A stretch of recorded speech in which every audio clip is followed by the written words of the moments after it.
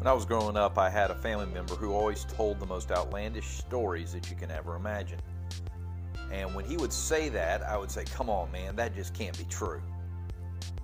Listen, when it comes to hearing stories that are hard to believe, we become a skeptic.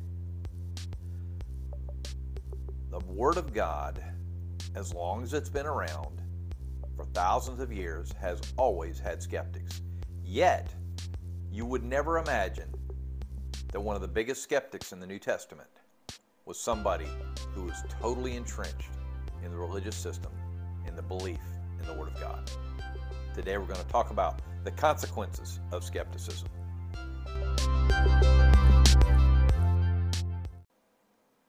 My name is Trey Rhodes, and I'm the Connections Pastor here at Northwood Baptist Church. It's great to have you along. We appreciate you coming and being a part.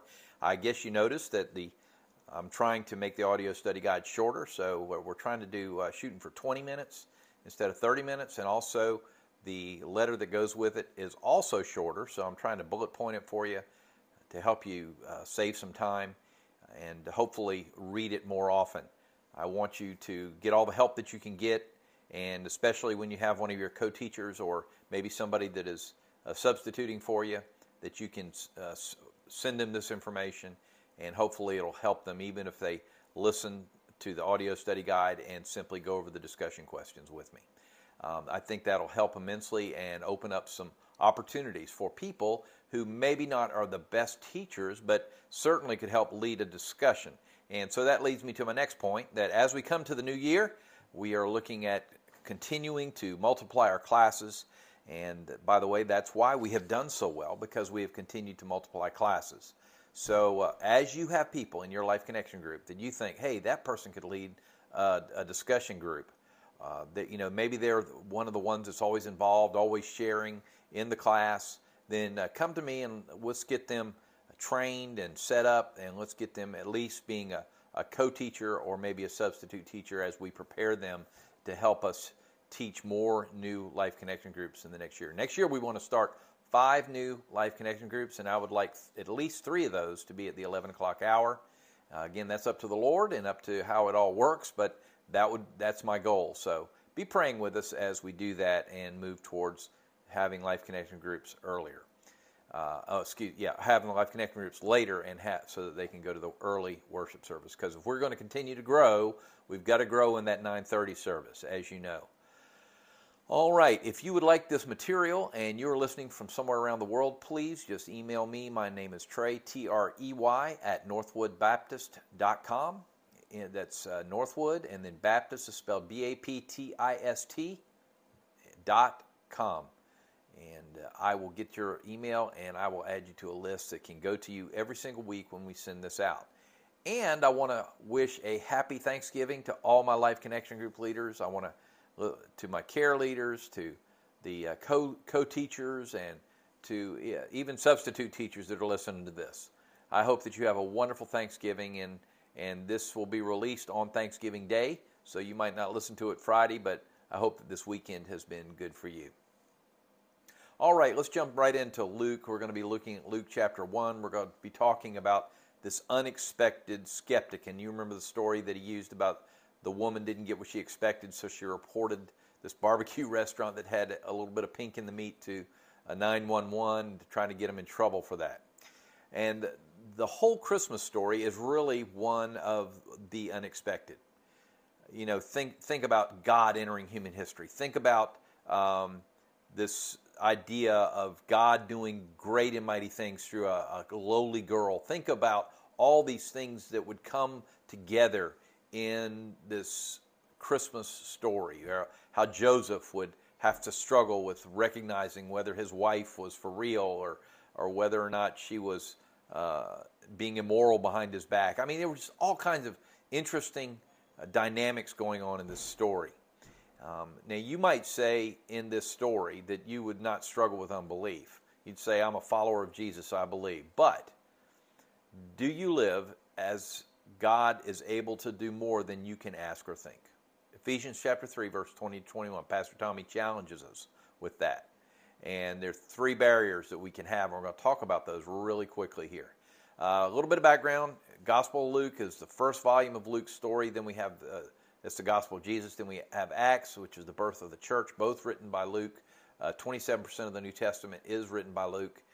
He was a doctor. He was a Gentile, and that meant he was a careful researcher. He was much more scientific than somebody that was just writing the materials would be. So he would have a lot more details that a lot of others would not. So what happens is we have this king, Herod. He's appointed the king of Judea. And by the way, he is appointed by Rome. He was not voted in by the Jews. And so Israel was under his I guess, rulership. And they hated it. They wanted freedom. And so that was not what Israel wanted. When they thought of being a nation, it was not that type of nation. So we have the Old Testament story ending with the people. They're coming out of exile. They're repopulating the land. And they are actually a different people. They're no longer given to idolatry, no longer idolatrous, increasingly religious. These people are. The Pharisees and the Sadducees were there to make sure that they towed the line, and because of that, they put these incredible religious demands on them. And so for 400 years, there was no word from God. God had been silent. So in these difficult times, there was this devoted priest named Zechariah and his wife Elizabeth. Both, by the way, were from the priestly line of Aaron, just like they were supposed to be. Both were righteous. Both lived godly lives. Both were a part of the Torah. The law was a part of their lives. They had done like I'm sure most had. They had memorized it. They trusted God, but what had happened is because they said, I trust God, and here I have no child. And a lot of times that was seen as a punishment. So Zechariah is twice a year went to Jerusalem. And by the way, there are 24,000 priests in Israel. And he was chosen to be the one who went in and gave to the Lord, or did the incense in the temple, in the Holy of Holies.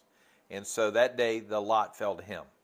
And so when he goes in there, he hears from God. And he prays for Messiah to rescue him. He prays for his wife. I can imagine that those are the type of things he's doing. And in the midst of that, Gabriel appears. There's only two named in the Bible, by the way, Gabriel and Michael. And here's Gabriel. He's usually the messenger. And, of course, it scares Zechariah to death. He's thinking, am I going to be judged? A lot of times the angel of death would come. So he didn't know.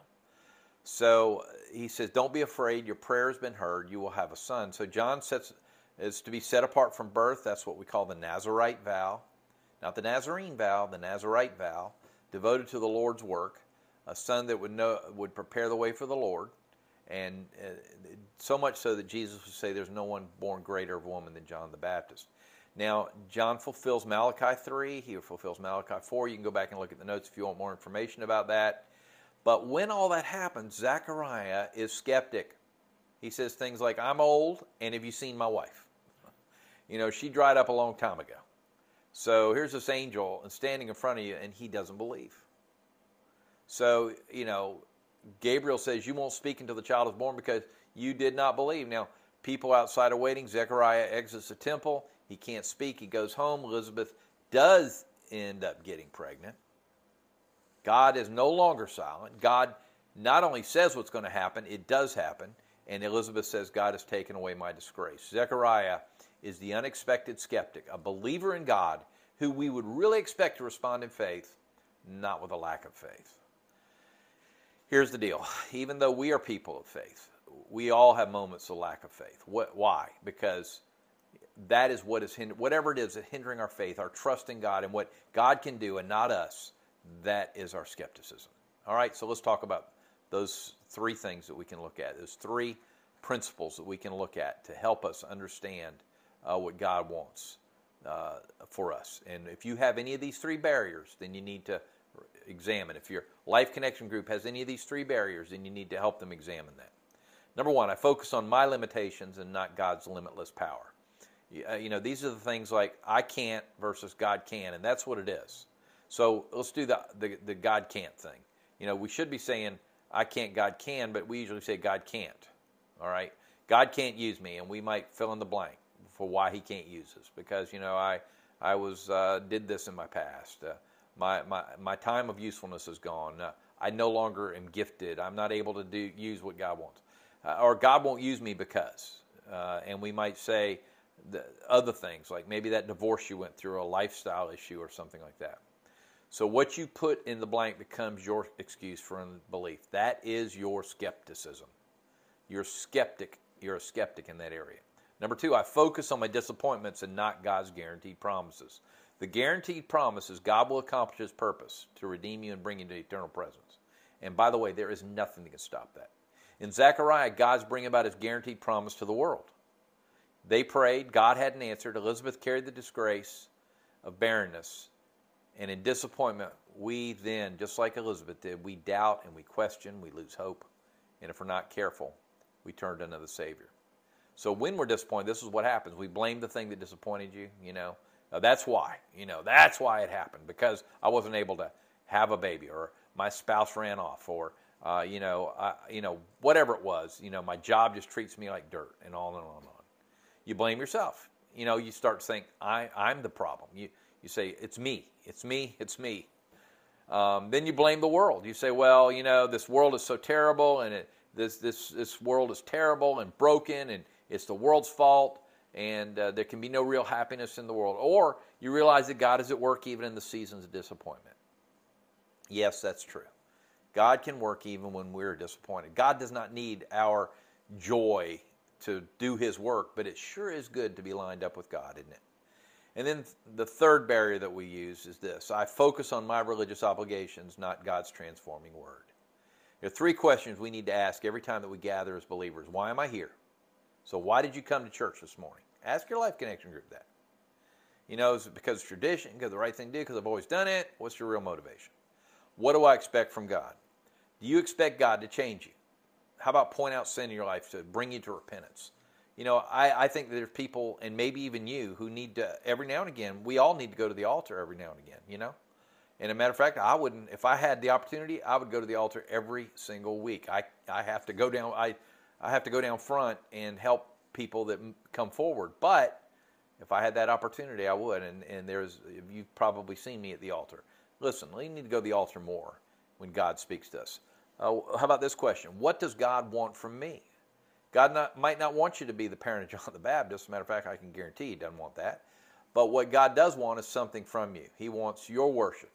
He wants your obedience. He wants your trust. It's more than just adhering to just some religious obligation if we're going to follow Christ. It is doing what God wants. It's worshiping Him like He wants. It's letting Him do what He is able to do and trusting Him to do it. So in Luke 1, we have the start of the Christmas story that calls us to believe that God so loved the world, that He loves you, that at the right time He sent His Son into the world. Born as a babe in Bethlehem, a baby that would grow in wisdom and stature of God, a baby who is the Savior of the world. And this child in the Old Testament, promised in the Old Testament, lived a perfect life and died as a substitute for you.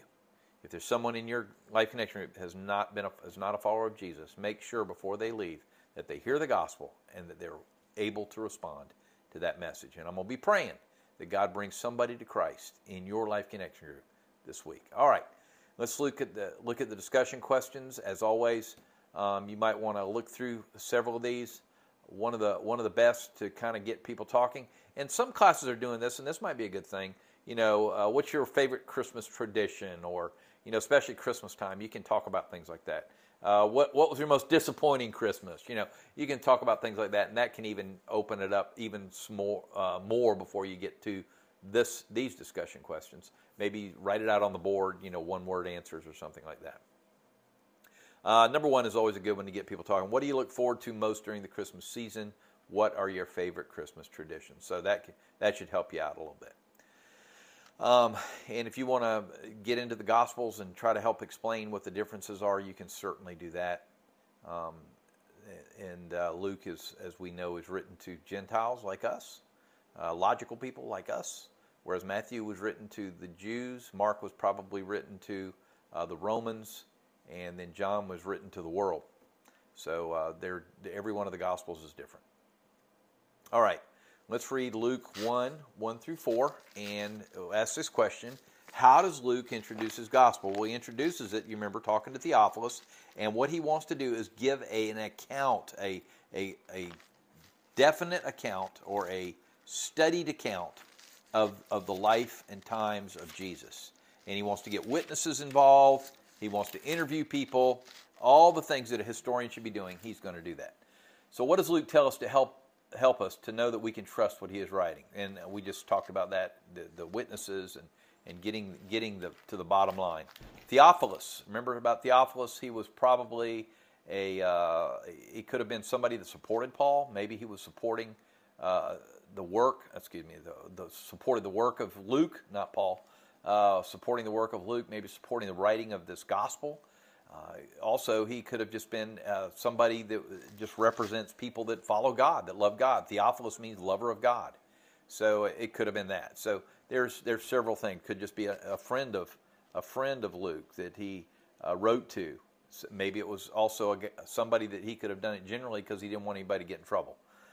So anyway, all those are possibilities. All right, read Luke 1, 5 through 7. We'll read those now.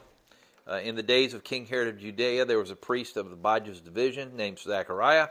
His wife was from the daughters of Aaron, and her name was Elizabeth. Both were righteous in God's sight, living without blame according to all the commands and requirements of the Lord. But they had no children, because Elizabeth could not conceive, and both of them were well along in years. So the question is, who was King Herod? Why is King Herod significant to Luke's story? Okay, let's go back to King Herod. King Herod was this guy. He was a Moabite, and he was put into place by Rome to rule over Israel. Not Israel's dream about what Israel would be like when they became a nation. All right, so it's kind of a tough thing for him. So why is King Herod significant to Luke's story? Well, if you remember, King Herod, being the man that he was the one that actually calls for a census later. And so he was a part of the story, even though he didn't even know that he was a part of the story. He didn't understand that at all. So this Israel is longing for someone who is going to free them, and in his own way, King Herod is the one that makes it possible for Jesus to be born and fulfill prophecy, being born in Bethlehem, as God intended. All right. Note that Luke tells us two things about Zechariah and Elizabeth. First, they were godly.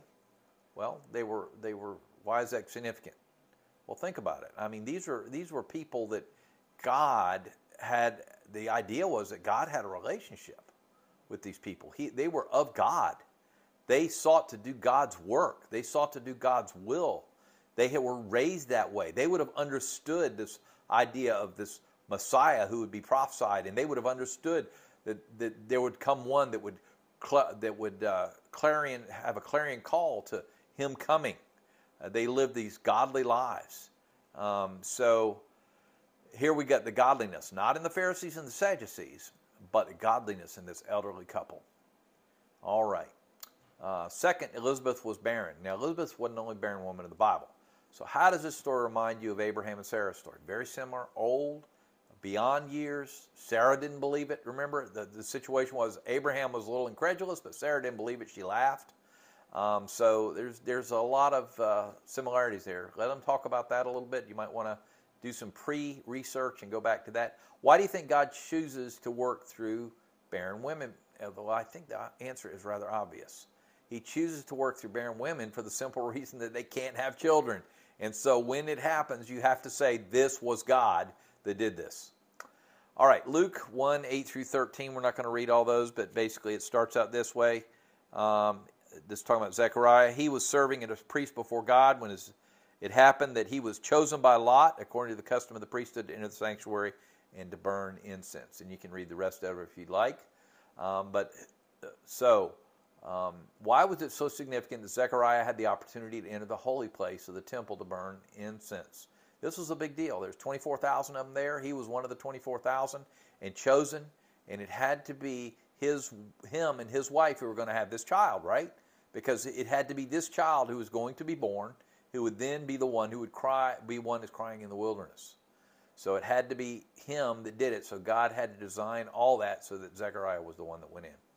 So why was Zechariah terrified when he saw the angel Gabriel? Well, remember we talked about that, the death angel, and many times angels were about judgment. And so maybe he thought he had messed up, and so he was going down. So, and besides that, angels are very bright and very unusual looking. They're very overwhelming. Look at Isaiah 6 if you want to understand a little bit about angels. It had been 400 years since God had spoken to anyone. Why is this significant? This was the first time that God had spoken.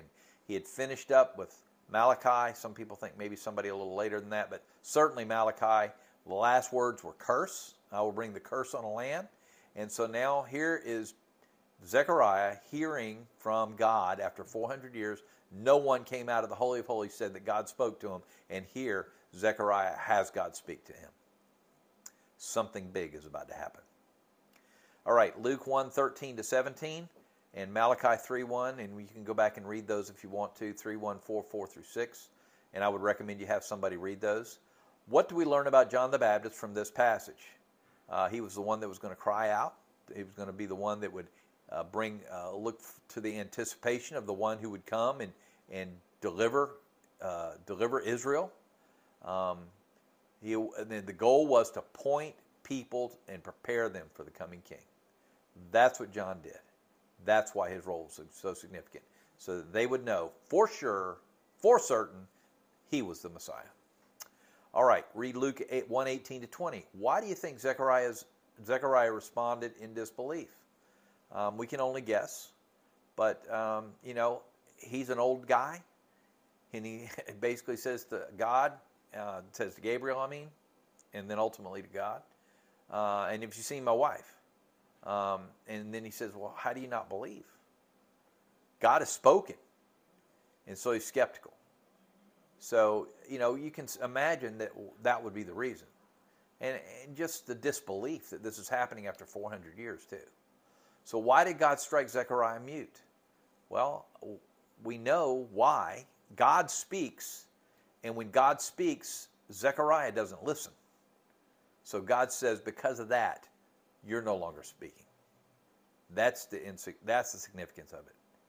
So he came out, and people knew that something had happened in the holy place because he opens his mouth and no words come out. He exits the temple, mute. My wife reminded me that some people think that he was also deaf, but whether or not that's the case, he certainly was mute. This is what happens to Zechariah. So was God's discipline, that's supposed to be discipline of Zechariah, it says disciple. God's discipline of Zechariah too harsh? Why or why not? I think it wasn't harsh at all because he relieved it later. He did get to speak. And anyway, he was able to communicate as well, even though it was writing. He was able to communicate and get the job done that needed to be done, announcing what his son's name was going to be, John. All right, Luke 1:21 to 23, we are going to read those. The Bible tells us, starting in verse 21, meanwhile the people were waiting for Zechariah, amazed that he stayed so long in the sanctuary. When he did come out, he could not speak to them, and then they realized that he had seen a vision in the sanctuary. He kept making signs to them and remained speechless. When the days of his ministry were completed, he went back home. So here's this crowd. They're amazed. They know that something significant has happened in the holy place. They knew after 400 years and 400 times of priests coming out of the Holy of Holies, now this time, when there was no word, now God was no longer silent. That's the significance. All right, read Luke 1:24 to 25. Let's go ahead and read those. After these days, his wife Elizabeth conceived and kept herself in seclusion for 5 months. She said, the Lord has done this for me. He has looked in favor in these days to take away my disgrace among the people. So here we have, what do these verses show us about Elizabeth's faith? Well, she believed. She immediately said that God has taken away her disgrace. She knew that God was going to do what he said he was going to do. Disgrace in not having a child was always a trouble, right? And people looked down on them, so that was her disgrace. And what do these verses teach about a God that cares for us? God cares enough that he hears our prayers even when no one else can help us. He can. All right, let's apply the truth. God desires to work powerfully in our lives, yet we often focus on our limitations instead of God's power.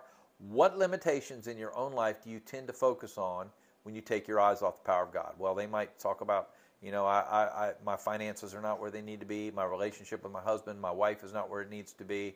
My children are away from me. There's no hope. On and on and on. They're giving you reasons why. Let your life connection group kind of fill in that blank. Number 2, sometimes we are skeptical in our faith because of disappointing things that have happened in our lives.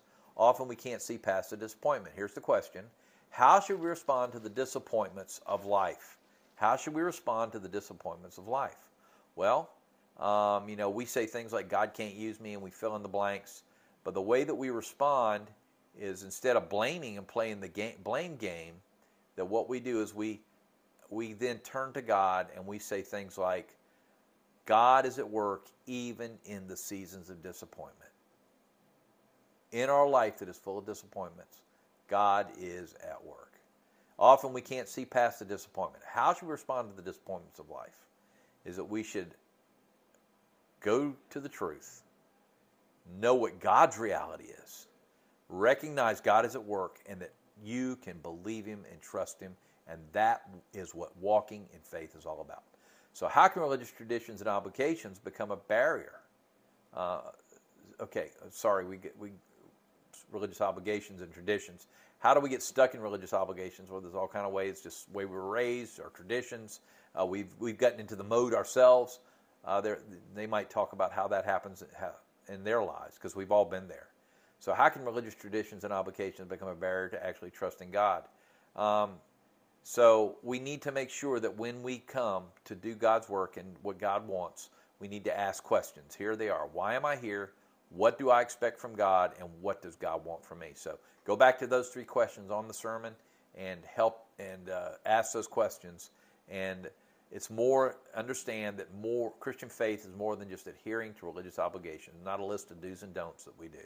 It is an ongoing, loving, and caring relationship with the God of the universe. All right, so what do you think God is calling you to do in response to Luke 1:1-25? And then how are you going to pray this week? So pray over them as you finish up. And then number 3, what is one way you can respond to your own skepticism this week? Something that you're not trusting in God. How can you now trust in God for? Okay? All right, guys. Well, thank you for listening. I appreciate the opportunity. We had to go a little long because I did give a little background to the book of Luke, so I hope that helps you. And if there's anything I can do to serve you or help you understand, please feel free to contact me, Trey@northwoodbaptist.com, and I will get back to you probably not Thursday or Friday, but certainly by Saturday. Okay? God bless and love you guys. Let me pray for you. Dear God, thank you for the Life Connection groups. Thank you for our Life Connection group leaders, the care leaders, and everybody that's involved. Lord, I pray that you would use us this week as we handle the precious word of life. May it touch hearts and touch lives for your glory and for your honor. And Lord, if there's someone there that is skeptical about what Jesus can do in their lives, especially when it comes to them being forgiven and saved from their sin, that today can be the day when they make that transition from darkness to light and they see Jesus for who He is, the forgiver and the Redeemer of our souls. And Lord, we thank you for all you're going to do, and thank you for the blessings of all good things, especially Jesus, who died on the cross to give us eternal life and rose again on the 3rd day. In Jesus' name we pray. Amen.